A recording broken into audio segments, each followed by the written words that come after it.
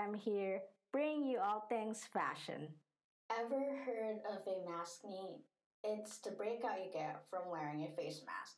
It's unfortunate that on top of regular breakouts or breakouts from being stressed or acne in general wasn't bad enough, getting maskne just adds to the list of so many ways you can get acne or breakouts, especially due to hormonal breakouts or stress related breakouts. Since people are encouraged to wear face masks when heading out, for other people or for some wearing it all day can cause irritation. I guess I can relate to this because sometimes I get dermatitis simply from wearing band-aids.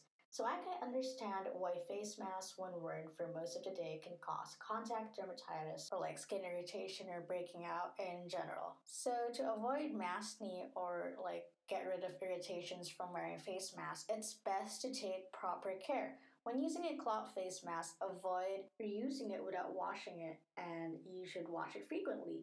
Definitely dispose of the ones that aren't supposed to be worn more than once, like paper face masks. If you're gonna be wearing a mask that is tightly fitted or really pressed up against your face, then be sure to apply a bit of Vaseline to the area that will be covered so that you can lessen the friction that comes with a face mask being stuck on your face for a whole day or when it's tightly fitted. And those are some ways to avoid maskne.